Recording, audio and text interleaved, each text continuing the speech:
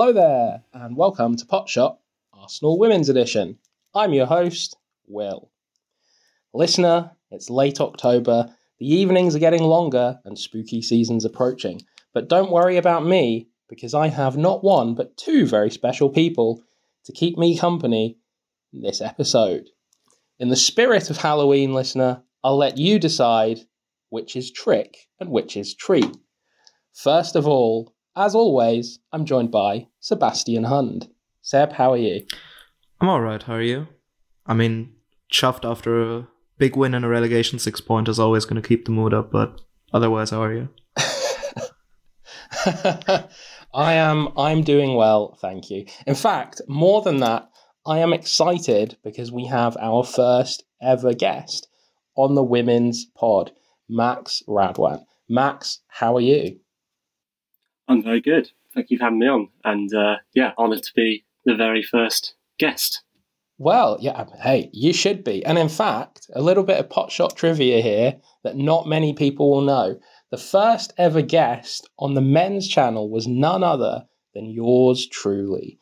That's right, listener. If you go deep into the archives, I was on episode 1. So, very high standards you have to live up to, Max. No pressure. It's all coming full circle. Yes. Yeah, that means that one day next season, Max will be hosting his own Potshot pod. I feel a little bit like Unai Emery here, having to, with that actor follow. Hopefully it's a bit more Mikel Arteta than Unai, but let's see.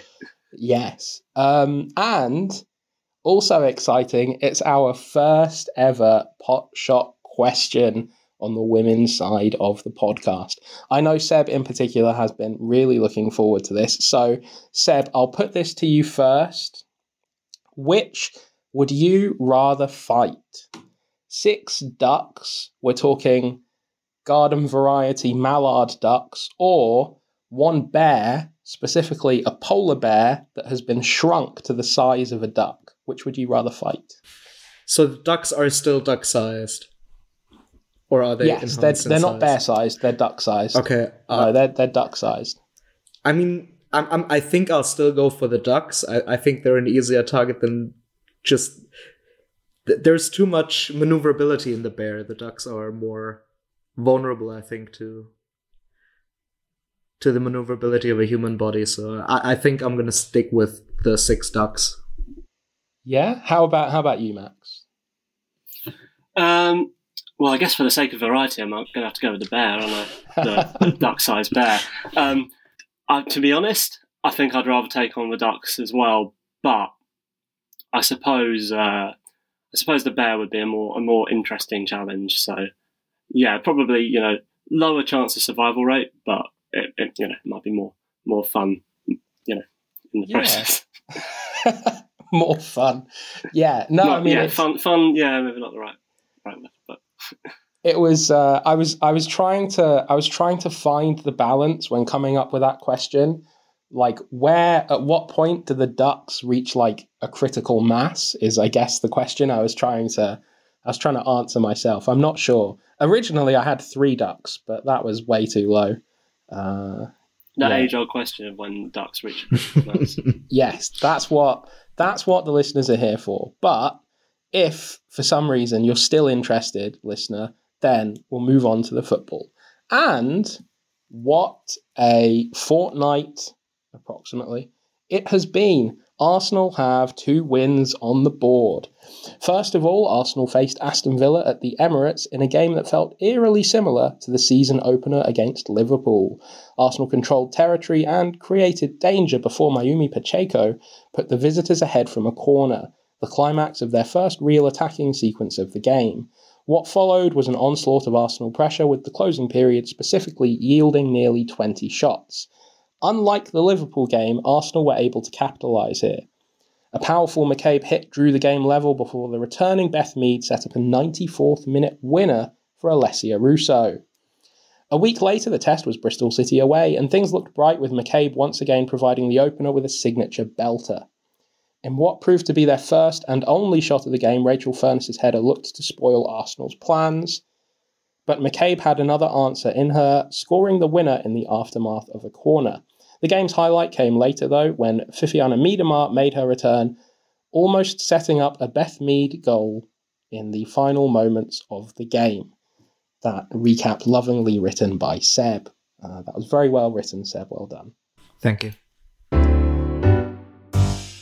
So, all in all, 2 games with some positives to draw from them, but also loads of tactical talking points, which is good because that's kind of what we do. The first of those was the return to the back 4.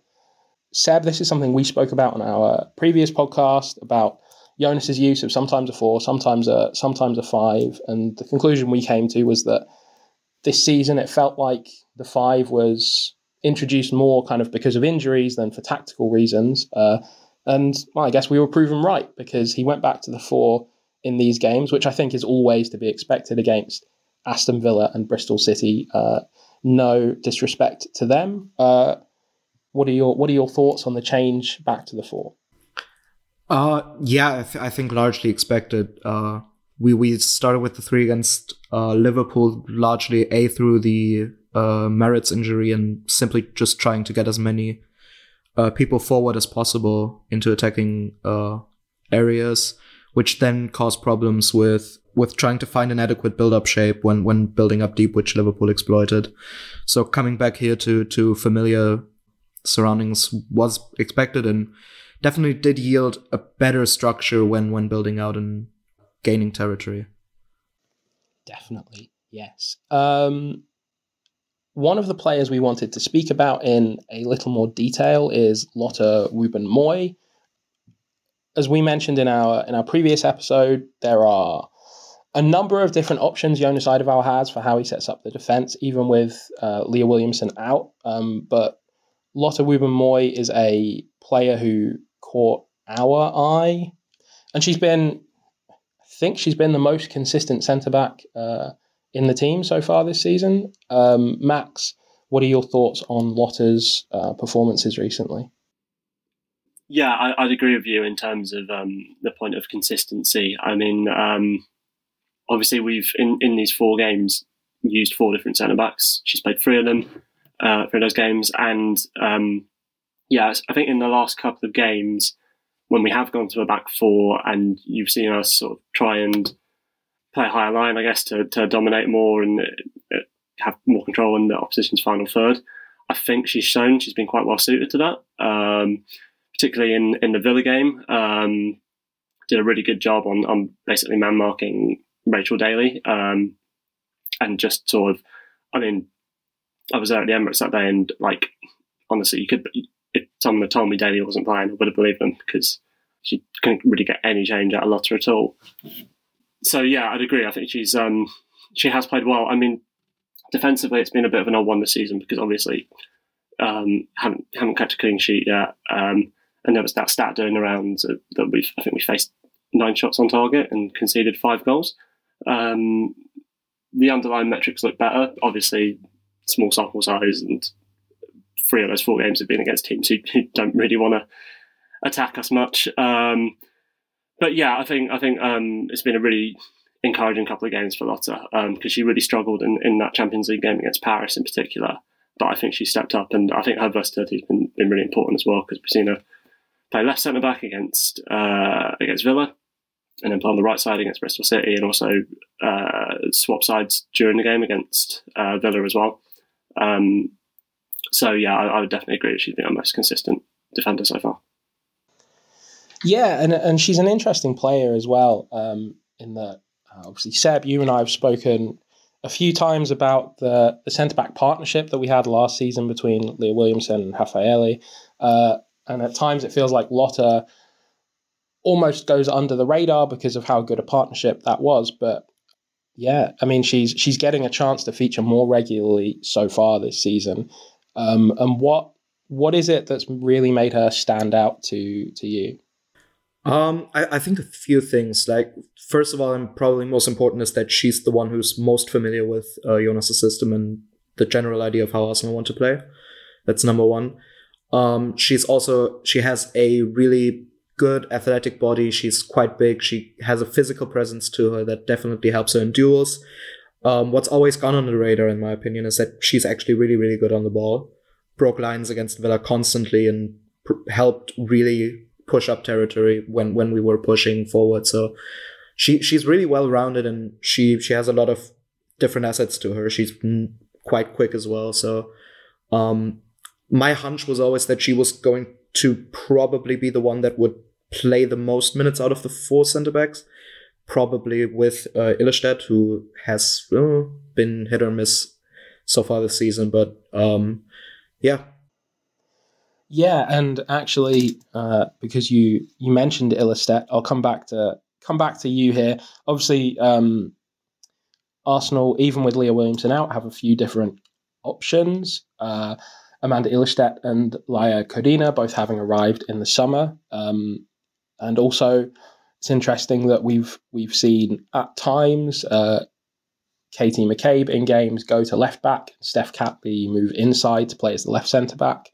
So there are some interesting squad dynamics there. What's kind of caught your eye as either like a positive or negative with those players so far? I think Ilstedt's been solid enough. I think she does have a bit of an issue with mobility. She's probably the least athletic of the 3, apart from Jen Beattie, who's exclusively now being played at central centre back specifically for that reason. But I think she's been fine enough. Codina was good in spurts against Bristol. Again, someone who is really good at breaking lines with her passing, really good distribution there. And I think she's been good at, even though there's some rust, I think, in her still, and some simple mistakes coming through her game every now and then. And then Catley is a really interesting one because she's been the one who's moved around the most, even more so than Woban Moy, with playing as a wingback, as a left back, and then coming in situationally as a centre back. Her profile specifically is probably the most valuable to Arsenal at the moment, considering her being able to play different roles when playing at left back, coming inside more and playing a more reserved role, as well as going up and becoming a 5th member of the attacking line. And just having her in the squad as someone who can very, very capably fill up a centre-back role while being left-footed, which is a profile we don't have in the squad otherwise. So that's probably her most important quality at the moment when playing there. But generally, her versatility is key at the moment, yeah. Yes. And Max, coming to you, of the 2 defensive arrivals this summer, Laia Codina's, I think, the one we've seen more of. Do you have any specific thoughts on what you've seen from her as a player so far? So, yeah, I mean, the Bristol City game was an interesting one with regards to Codina, because I think on the whole, I think she was pretty good, pretty comfortable on the ball, and I think, again, just letting us play that high line, just good at sniffing out any danger. I mean, people will probably ask questions of her on the goal. She kind of gets caught on her heels a bit. But I mean, I do think it's a really good ball in and a really good header from Furness as well. I mean, I think obviously that left centre-back position is going to be, a player of half as quality leaving is going to be a problem for any team. And when you add into that the fact that left-footed centre-halves in women's football are such a rare commodity, I think it's kind of going to be difficult for anyone coming in. But I think from what we've seen of her so far, I think she's been good. And probably, if we're thinking more in the long term, maybe the most natural successor to have her in that position. But yeah, I agree with Seb in terms of Steph Catley being a really valuable commodity to this team.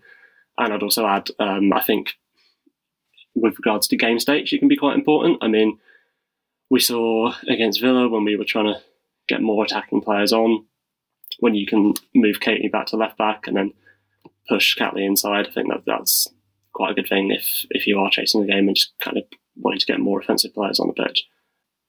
But yeah, I think of the 2 new arrivals, I'd say I've been more impressed with Codina than I have been by Illerstedt. I thought she was quite poor Illerstedt against Villa, to be honest with you.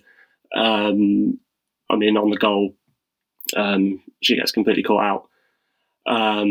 The ball goes over her and it's a free header for Pacheco. And I thought there were a couple of times on the ball where she was just trying to force the issue a bit, and there were a few times where she just sort of passed the ball straight out of play. And again, like, the more she plays, the more she'll get used to teammates' movements and stuff, and I'm sure she'll sort of tighten up that passing radar a bit. But yeah, I think going back to Kadina, I think it's been a steady start for her so far. You mentioned earlier that Arsenal's defence has had something of a shaky start. In my notes here, I've written, let's concede fewer goals. That's my note for this section. How, obviously, you mentioned kind of sample size, but how concerned are you with the start to the season defensively? And yeah, how optimistic are you that things will get better? Yeah, I think that's a good tactic. Don't concede goals. I think if someone could tell that to Jonas, I think we'd have a really good chance of the result. But no, I think obviously there was a lot of focus on the defence going into the season, naturally, because not just lost Leah to injury, but obviously we lost Rafaeli, and so I think everyone was kind of bracing themselves for a difficult season in that regard, when that was one area where we were strong last season. Yeah, you look at some of the goals we conceded, and the United game in particular, 2 really poor goals. I mean, one of those is really on the goalkeeper more than the defence. But I do think there is just a bit of bad luck in there as well. Yeah, to go back to that stat, 9 shots on targets faced, 5 goals conceded. That's not going to continue over the course of the season, or you certainly hope not.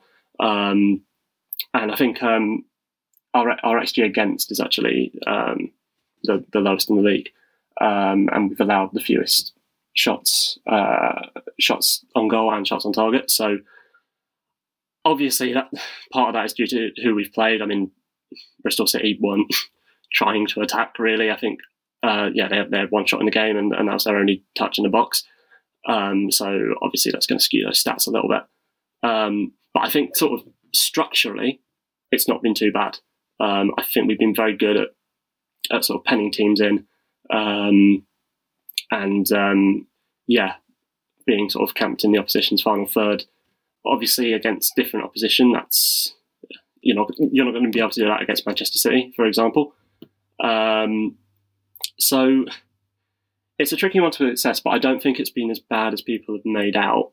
And I think it's almost one of those where it's in people's minds before the season starts, and as soon as we concede goals, people are going to talk about the defence. I think in terms of like the goal we conceded at the weekend, I think, to be honest, you've got to credit the opposition there.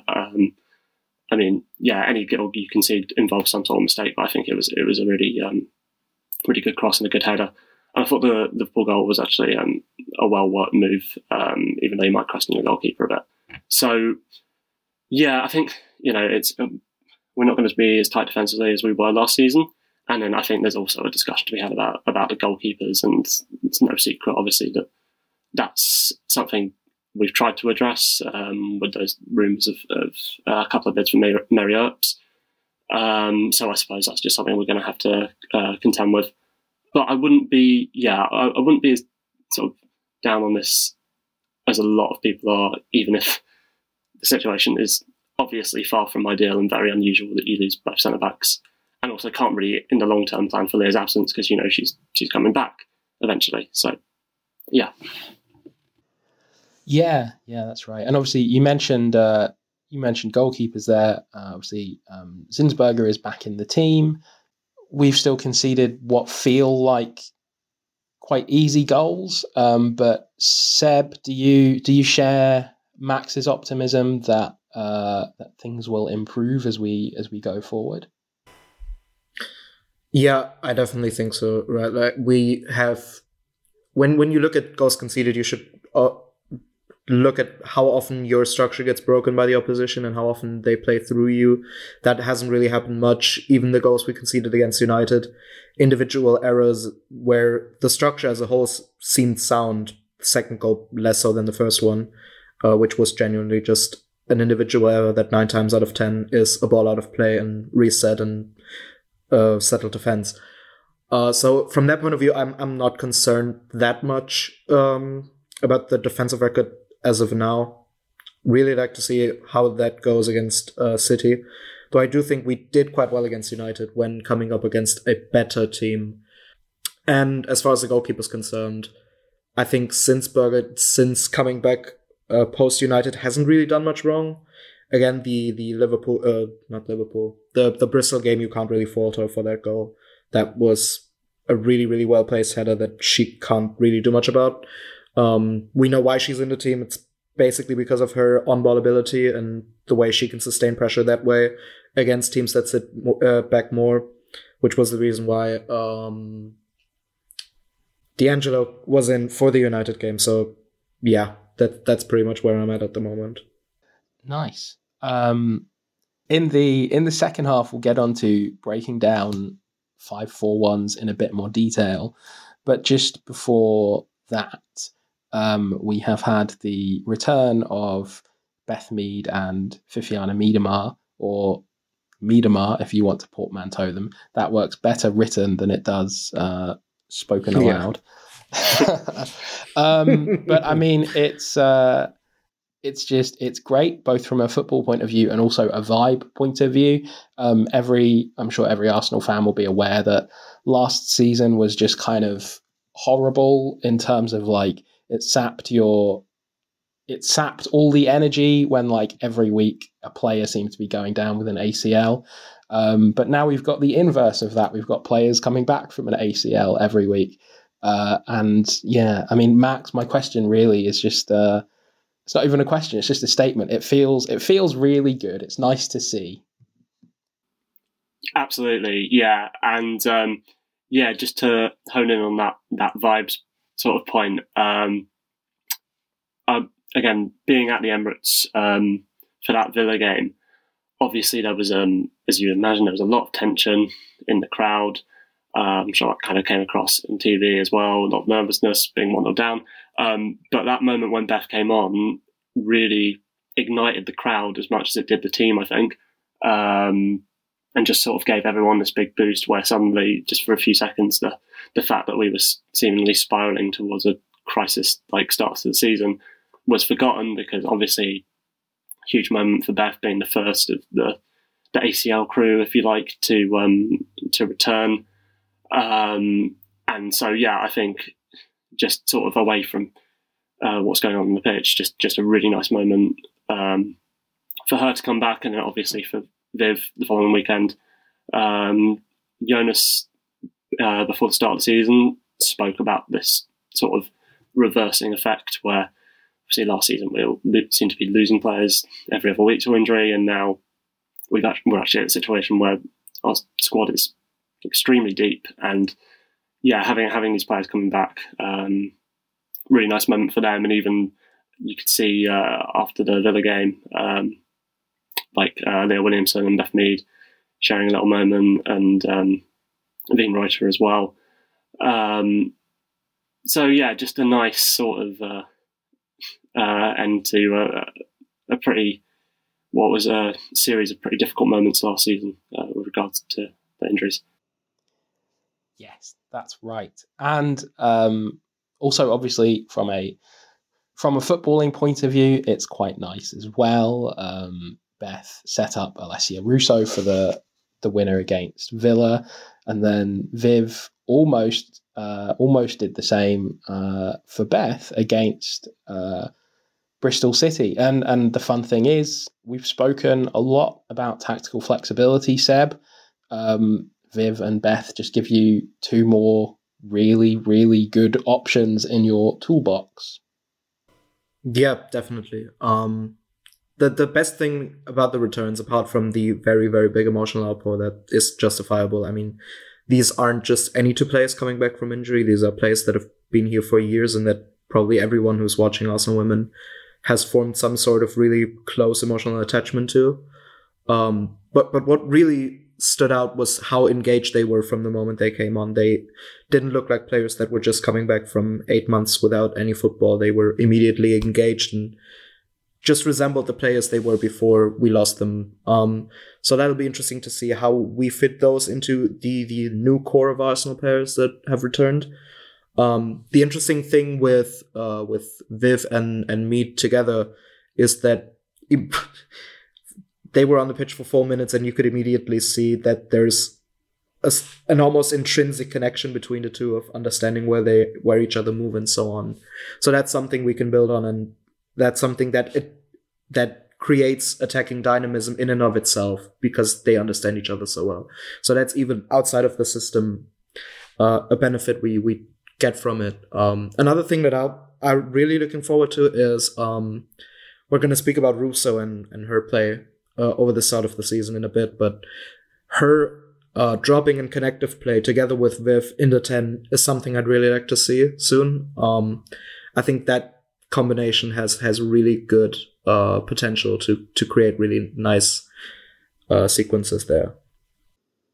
Yes, yeah, that is exciting. And actually, just speaking about those two, I'm going to come back to you, Seb, because you get a vibes question as well. It was just really nice seeing the substitution of Russo coming off for Viv, because it's just like you're taking off like one star striker and bringing on another. It's just really cool to see that Arsenal Football Club can do that. Yeah, I mean, whether you classify Viv as a 9 anymore is another question. But you're bringing back the face of the club for the past 6 years or so, coming off from the player who's been the statement signing of the summer, the sort of new era big player that's coming in. So having those two together just feels really, really good, I must say. And their performances just back it up. Yeah, absolutely. That's it for part 1 of this podcast. Listener, you enjoy this sweet jazzy jingle, and we'll be back in a moment. And we're back. I hope you enjoyed that break, listener. We sure did. And moving on, we will now be discussing breaking down a 5-4-1. That's something that Arsenal have had to do quite a lot in recent games. Obviously, there are different types of 5-4-1, but in general, something Arsenal have to do a lot is break down a deep set defence who are looking to make the game as stodgy as possible. And it's not something Arsenal have looked great at so far. Seb, I have a bullet point here that says crosses with 4 exclamation marks next to it, which is probably a good place for us to start off. I don't know if you want to get the ball rolling with your thoughts. Yeah, I mean, everyone who's watched the game so far will realize just the sheer amount of crosses we're putting into the box, which doesn't necessarily yield much or hasn't yielded much. But I think that the larger point here is going back to why we do that. And I think a lot of that has to do with how we set up and which profiles we use when we're playing, and which profiles have been on the pitch so far. It was especially noticeable against Villa, and to a certain extent against Bristol, where we had a lot of players who want to get into the box early, who want to crash the box, who want to get in behind, and not necessarily a lot of players who want the ball to feed and create something from there. As Frida Maanum is someone who falls into that category, whose primary instances is crashing the box, releasing some shots from outside the box, but generally not someone who's great at picking locks and creating stuff around the box, which was the main area of territory we had in those games. So that leads us to just defaulting to getting the ball into the box. There's also a few players who have the temperament of crossing early, like Catley is someone who's gonna release the cross when she has the opportunity, even when the team isn't quite set up to deal with that yet. So those are just a few issues we have there. Against Villa, that was really improved once we had Pelova coming onto the pitch, someone who can pick up the ball deeper, who can drive with it, who can gain territory that way, but also someone who's really cute in her play around the box and can create danger there. Mead's also another one who did solve that issue to an extent. Viv's probably going to be another. So having those players who can maneuver more and combine more around the box, together with a striker who can link the play like Russo, those things are going to create more danger and solve some of those issues. But otherwise, yeah, those were just the sort of few things that I realized from those games. Yeah. Yeah, that's a very good point about the profiles of players, and I think, as you mentioned, against Villa specifically, I thought it was quite evident the difference between playing Malnum as the 10 and playing Pullover, who, as you said, is a lot more comfortable, not necessarily like trying to get a shot off or get into the box, but trying to find an opportunity to play someone else in, trying to find an opportunity to create space. It's interesting because we've spoken before about the depth in the squad giving us flexibility or like tactical versatility where we have different tools to do different things. But I guess Max, the flip side is that now it's about finding the right balance every time of obviously having players who provide goal threat, but then at the flip side, having players who get the ball to the players who provide goal threat. And that's probably going to be a theme that we see throughout the season. Yeah, I think a lot of it will come down to a sort of like horses for courses approach in terms of who we're playing. Obviously, in 3 of the 4 games so far, we've played teams who are happy to sit deep. And I mean, if you going back to the point on crossing, because there's not been enough discourse on crossing with Arsenal in the last few weeks, we have the most. We put in by far the most crosses in the league with 141, but we only managed 16. Jesus Christ! But we only managed 16 against United. So obviously there is an element of doing this against teams in low blocks. Obviously, you have to ask questions of why we are sort of defaulting to that. As Seb alluded to, it doesn't really seem to be a discernible strategy. It just seems to be, whack it in the mixer and see what happens. Going back to different profiles, I think someone like Freeman is going to struggle in games like that, where it's about breaking down a team that's just happy to sit deep. I think she's at her best, Frida, in when players a bit more broken. It becomes a bit more of a transitional game, and that's something we might come on to later in terms of when we discuss the Man City game. So I think having these options in midfield, having someone like Victoria Pelova, who's probably going to be better at unpicking a defence, that's something we've got to use going forward. I mean, another midfielder we haven't even spoken about yet is Kyra Cooney-Cross, who I'm sure with her, the fact is it's going to be hard to displace Kim Little and Leah Varty in the team straight away. I think last season it was in a way simplified for Jonas because the players you had to choose from were whichever ones were available, and they played. Now we've got the complete opposite of that. If you look at the front line, for example, we've got like 2 players in each position, Mead and Lacasse on the right, Ford and Hurtig on the left, and then through the middle, Stina and Russo, and then you've got obviously Viv, who could be 10 centre forward. So I think that's just something we're going to have to sort of learn as the season goes on, how to use these players better. I think in terms of the forwards, it's particularly interesting. Going back to the Villa game, what seemed to work quite well was Russo and Stina Blackstenius playing together, because we know obviously Russo likes to drop deep anyway and link the play. So having a sort of more traditional number 9, if you like, who's going to attack the box, that could work quite well in tandem. And then Jonas spoke last week about how he wanted to use Russo and Miedemar together when Viv's back fit properly. So again, that's something we can use, and maybe that will help to break down low blocks. But yeah, he's got a sort of a plethora of tools, and he's just got to find out how to use them best. And obviously with my Champions League as well, he's got a task on his hands, Jonas, to keep every member of the squad happy.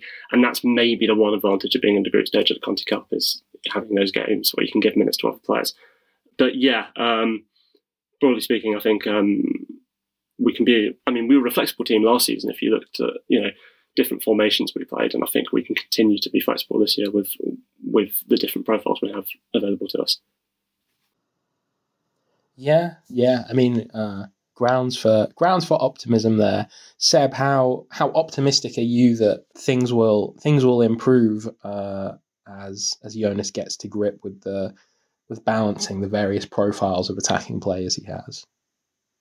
I think I'm quite comfortable there, especially because we've seen quite a few things that work together. Max just pointed them out, like Russo and Plaxinius playing together is a really nice dynamic. Russo and Miedema, especially against deep blocks, will be something that will be quite helpful to us. The wingers have all been pretty good so far. McCabe, especially when playing on the wing, has been excellent there. So I think we will find more balance there, and now especially there's going to be a few games where there's going to be more space for us to attack into, and those issues that we had in these 3 games, specifically Liverpool, Bristol, and Villa, won't be as much of an issue. So that will resolve some of those issues in and of itself. Yes, and I mean, I would also argue, and Max, you can tell me if you disagree with this, I would also argue that football is as simple as give the ball to Katie McCabe and wait for her to score. Yeah, again, a bit like don't concede goals. I think that's another top tier bit of tactical analysis I'm sure that this pod is renowned for and will be renowned for. Yeah, I mean, it's helpful to have someone who is, if you look up the definition of clutch player in a dictionary, it's just basically a big image of Katie McCabe. So, yeah.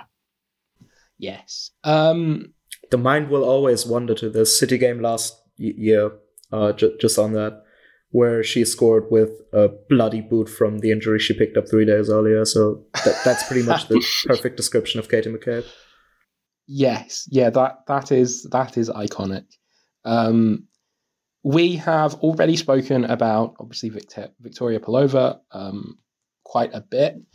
I think an interesting thing that stood out to us, and I think, Seb, something you want to discuss some more, is the way we set up against Bristol City, where we saw Leah Velty, Kim Little, and Victoria Pelova all on the team sheet. And I think most people would have assumed that it was the 2 sixes who we're used to seeing together and then Pelova ahead. But it actually wasn't. So why don't you tell us what happened there and your thoughts about what happened there? Yeah. So I think generally, just quickly, one of the things that stood out was that, we played against 3 different forms of 5-4-1. The Bristol one is by far the most defensive orientated one of the 3 we played. Like, the spaces between the lines were nigh on not present. So that's something to keep in mind.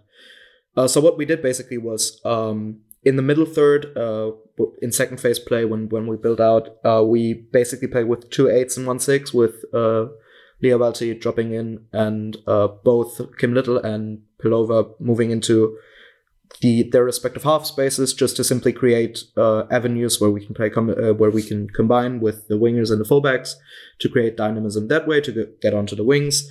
And once we're in the final third, the interesting thing was that Pelova was basically playing as the second pivot, and Kim pushed up into the 10 role and basically played as a second striker into the box. And my theory on why that happened was largely down to Vic Pelova, and with the way Bristol set up, being that deep, we wanted 1 extra player in the box for crossing situations and attacking situations to have ample personnel there. So we wanted that to happen, while also not having Pelova be that person, just so she can actually receive the ball outside of the box and make things happen. The interesting thing here is profiling Kim Little as the one to do that. And I think largely that's down to 2 things. One is just her intelligence in picking up second balls and dueling, winning back possession in the counter press. That's one. So having her and Russo as the first two people to engage in the counter press, and the other one is just simply a conscious decision on Jonas's part, I think, to in a part of the season where we are still struggling with familiarity, to have at least some players on the pitch that are constantly there and are familiar with the system. So that's part of the reason why I think Little and Valti are probably the ones that are going to be constantly on the team sheet and afforded to be there, which was similar to the Manchester United game where we had Pelova deep and Kim Little high. That position could have probably been filled by someone else, but it's just, I think, partly as simple as having Kim Little as the captain on the pitch currently. But otherwise, the dynamics were game-specific, I think, to breaking down the Bristol City block. And I think we're actually quite well thought out, yeah. Yeah, that's definitely interesting. And as you mentioned, it's somewhat similar to what we saw against United. Obviously, against United, we set up with a back three, so it was slightly different. Kim was playing as, I guess, as like in that game, she was kind of like 10. I was thinking narrow, wide 10. But I mean, it's an interesting change in the dynamics there. Max, do you think we might see more of this, or we might see Pelova playing deeper rather than, say, as a 10 throughout the season? If you go back to when she arrived at Arsenal, she seems to sort of slowly been moving further and further back down the pitch. Obviously started out playing on the left wing, and then towards the end of last season we saw her play as a bit as a number 10, and there were times last season, I seem to recall, where she was playing just in a 2 when we were playing back 3. So yeah, I think that is something we could see.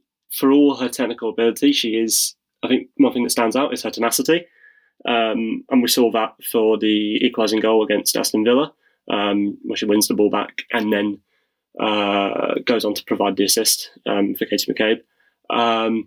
So yeah, I think that is an option for Arsenal. I think, like with central defence, where we have players who can play on both sides, I think in midfield we have a decent amount of versatility. I mean, even in the Bristol City game, obviously Seb mentioned Kim's position, but then when Pelova was replaced by Monham, we saw Kim dropping a bit deeper and Monham pushing on as well. So yeah, I think that is a role suited to Pelova. And I think one of the luxuries we have this season is we have a lot of players comfortable performing different roles. Yes. Yeah, and it's we often speak about kind of the versatility that we have in terms of kind of the forwards, but that's also really interesting in midfield, especially considering that we haven't even seen Cooney cross yet, which I'm very excited for. And while we're talking about individuals, I think this is going to very quickly become a tradition on this podcast that I just let Seb speak about Alessia Russo for a few minutes and what he loves about her this episode. I mean, I think everyone was excited when the transfer was announced, and I certainly was, but I don't think I even realized just the base level of performance she puts in every game. I've seen some stuff on the dreaded Elon Musk platform about her only having scored 1 goal so far in the league this season, but her base level of performances throughout every game this season has been among the best in the team. The way she connects play, drops deep, immediately spins around, gets back into the box, connects there really well. She's a great duel winner. Her physicality is immense, picking up second balls. There's just so much to like about her. She's essentially everything a centre forward can be in an Arsenal team, and doing that at an extremely high standard. Yes, yeah, I thought, I mean, at the risk of just kind of us talking about how good Alessia Russo is for 5 minutes again, I really enjoyed the performance against Bristol City. As you like, the connective play is just so good. She's so good at dropping, finding a teammate, going over and over and over again.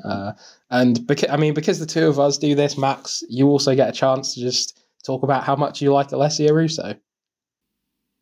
Brilliant. Yeah, I mean, like Seb said, like you've both been saying, what stands out immediately is her ability to drop off that forward line and drop deep, connect the play, and like it's not just her awareness in the way she does that, but every pass she plays, even every touch she takes, is really crisp and like just brings a really high sort of technical standard to that forward line. The physicality as well. I mean, there was one point in the Villa game where she just held off a few players and just charged forward. It was near the start of the second half. Just sort of having that sort of capacity in her, it opens up like so many new dynamics for the team. I think there's aspects of her game we haven't even seen that much yet, like her ability to run the channels if she needs to, and her ability in the box. Again, not really something we've seen the best of yet, but we had glimpses of it. If you go back to the United game with that turn-in shot that hit the bar, I was actually looking at the numbers, and she only had one shot against Bristol City, which kind of shows you. I mean, for all the brilliant work she's doing outside the box, there is also a kind of another level to her game that can be utilised when she's getting more service inside the box. And I wouldn't say I wouldn't make it like a criticism of her that she did only have one shot in that game, because I think, to be honest with you, the supply into her was coming outside the box, and we against a packed defence like that, we were struggling to give service to her inside the box. But I think, really, really encouraging start, and you can see immediately the ability she has, and I think there'll be even more to come from her. Yes, yeah, I agree. And now, sadly, we have to move on from Alessia Russo to talk about other things again. And I mean, it's funny because the next game that we have is City away. So to an extent, everything we've discussed so far isn't that relevant to that game, really. But it is a very big game. With the start we've had to the season, we kind of need to put in a big performance. How confident are you ahead of this game, Seb? I don't know how confident I am before the game. City have been really good so far this season. They deserve to win all their games so far, and that included a game against Chelsea, where the only reason they didn't end up getting 3 points out of that is because one of the most farcical double yellow cards I've ever seen in my entire life. They've also added a familiar face in someone who's got a concerning track record of scoring against us in Jill Roth. So they're going to really pose a threat, which means our general disposition is probably going to be a lot different to the one we've seen so far, and that'll probably mean some different players coming to the forefront and playing important roles. Yes, that's right. Max, do you think we will return to the back three in this game? This is going to be an interesting one. I mean, it worked well.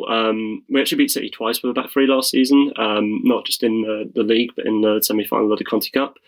So I wonder if that will play a part in Jonas' thinking. Obviously, we played with a back three against United, and Moritz was available for that game, so that was, you'd imagine, more of a tactical choice rather than out of necessity like it was against Liverpool. This is the tricky thing, I think, with the WSL is because the sort of, even though the gap in quality is closed between teams, because some of the games you're going to play are so vastly different from the one you might play next week. On the one hand, you can say, it's really encouraging that we played a back four against Villa and Bristol City, played high line, and were able to dominate in the final third. I think it's unrealistic to expect something like that against Manchester City. It might just be he might just be looking for that extra layer of security. I mean, personally, I'm not convinced by this idea of only switching to a back three for big games. I think the players know the system well, which I think, to be fair, they do. We played it a fair amount last season. It can work. And I know, like, to go off on a little bit of a tangent on the men's game, it was interesting listening to Thomas Frank on Monday Night Football a few weeks ago, where he was saying how at Brentford we always play a back four, but go to a back three when we're playing the sort of big six, if you like. So, yeah, I mean, it's an interesting argument in itself in terms of whether you want to go to a 3 or 4. I guess going off what we've done historically, the safe money would be on the back 3. Whether that's the right decision is another story.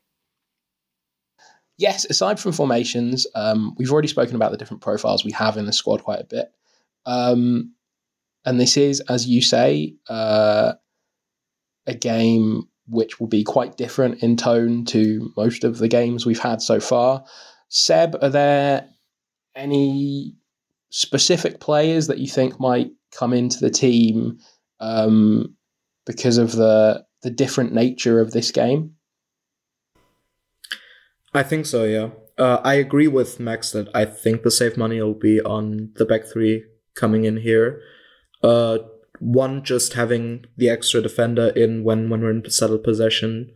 We look quite well when we're in that 5-2-3 defensive block, stifling teams in build-up. And City are one of those teams that you can cause problems with there because they're relatively wedded to playing it out from the back and have a pretty similar disposition to the teams that will struggle in those instances. As well as just Jonas's general disposition of being comfortable with going a lot more direct and vertical when playing against better teams. So I think that'll play a part in it, which is part of the reason I'm kind of expecting D'Angelo to start in goal. Together with Steph Catley, probably either Jen Beattie or Illestedt, and Lotte Woben-Moy, wingbacks, McCabe and Noah Merritt's, Little, Welty. I think Marnham's probably one that'll come in for this game. Her physicality in pressing up front and also more direct play is going to be interesting.